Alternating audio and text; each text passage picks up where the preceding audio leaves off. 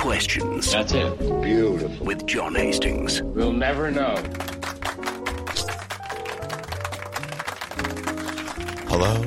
Hello, and hello.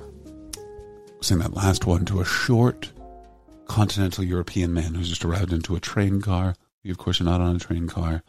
We are on a podcast, and that podcast is all about answering questions.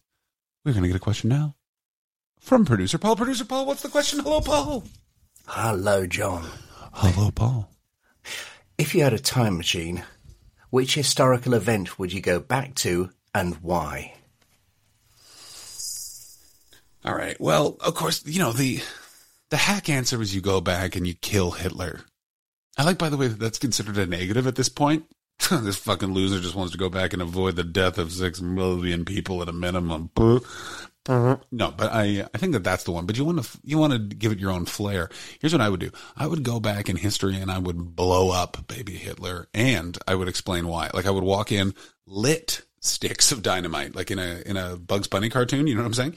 And I would walk in and I would shove it in the nappy, and I would look at them and be like, "You are not from my dimension, but I want to let you know this is really helping some people out." And they're like, "What?" I'm like, "The fact we're about to watch me fucking dynamite a baby." Is anyone else picturing baby Hitler still having the mustache? I am picturing him still having the little mustache and maybe like a red diaper with the swastika on the hiney. Anyway, so you shove him in. By the way, as soon as the baby is Hitler, like any sort of guilt or concern, you're just like, "Oh, the baby's Hitler. Blow that baby up." You know what I mean? And you just put the dynamite in the nappy, and you just look at them and go, "Listen, this is just really helping out a member of the royal family who is going to make some questionable decisions costume-wise." Turns out he's going to make some questionable decisions business-wise as well. But this was the first of many "we knew this was going to happen" moments. Yeah, it would blow up baby Hitler, I think, would be probably the answer to that. Okay, if we're removing Hitler from the time travel occasion, right now, the moment is I've gotten very much into the Grateful Dead. I don't know if you guys are into the Grateful Dead, but it's an embarrassing yet very enjoyable hobby. It's great. You just listen to a lot of albums and get really used to knowing when what year that's from. Ooh, he went doodie-doo, 76. I am Two Drummers, 76 also. So I would like to go back and I can't ever see that band live. They now have a cover band version with John Mayer. And like right now in this moment, I know that sounds ridiculous, but it's just like that music and the art that they created have gotten me through a very difficult period of my life. So I'd like to go back and see them live. If I was asked for like a hypothetical wish using a time machine, it would be that. If I wanted to be selfish, if I wanted to be unselfish, I would dynamite baby Hitler, possibly while playing Dark Star, which is one of their Grateful Dead's longer epics. And also it would be pretty fucked up to play recorded electric music in the 40s. Like that would they would be like, "What the fuck is this?" Because they're like still listening to chamber music. That's the nuttiest thing. But when people are always like, "Well, like, do you understand how far we've come in fucking society?" In 1949, if you said to someone, "I'm going to plug in this guitar," they'd be like, "Well, this guy's a witch. You can't fucking, first of all, what's a plug? And isn't that nuts?"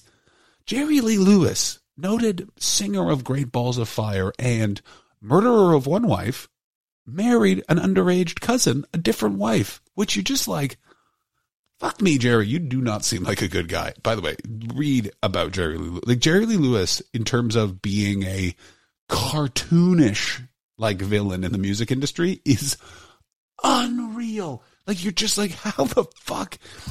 Like literally, like it's the fucking 60s. He has no music career, and what he's basically doing every day for years is taking speed and then just going to honky tonks and making women have threesomes with him.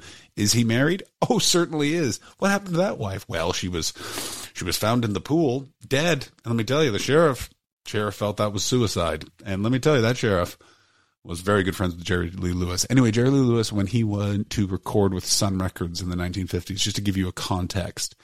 The first thing him and his dad did was stand in the bathroom for an hour and watch the water come out of the faucet because they had never seen that.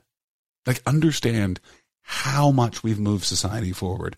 That is, my mom was alive, and Jerry Lee Lewis is literally a man who thought he invented the threesome was blown away by water coming out of a tap. That's not that long ago. I mean, it is actually that long ago. It's like 80 fucking years. Jesus. Is it 80 fucking years? That's not correct.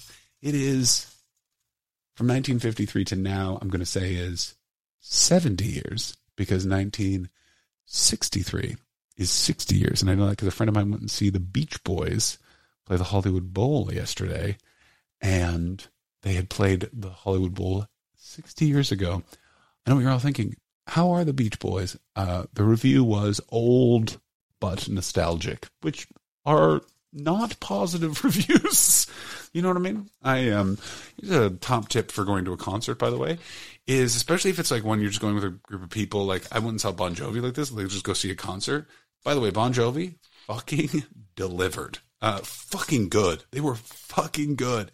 Anyway, it's just pick a random song, and when they play it, act way more jacked than you should. This is the song, especially if it's a song if their new song, something like that, it will imbue everyone around you. Will get excited about the song. It's the weirdest thing in concert, because people subconsciously are like, we need to enjoy this. Has cost us $80 and he's dying. We need to enjoy this.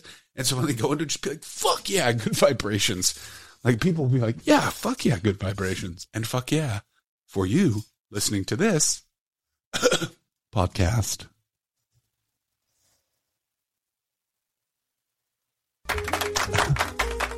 I like the nervous delay on whether or not the outro music is going to play. It adds a nice tension. Questions with John Hastings is produced by Dark Horse Digital with Paul Daniels. If you'd like to send questions in, johnhastingspodcast@gmail.com. I love you.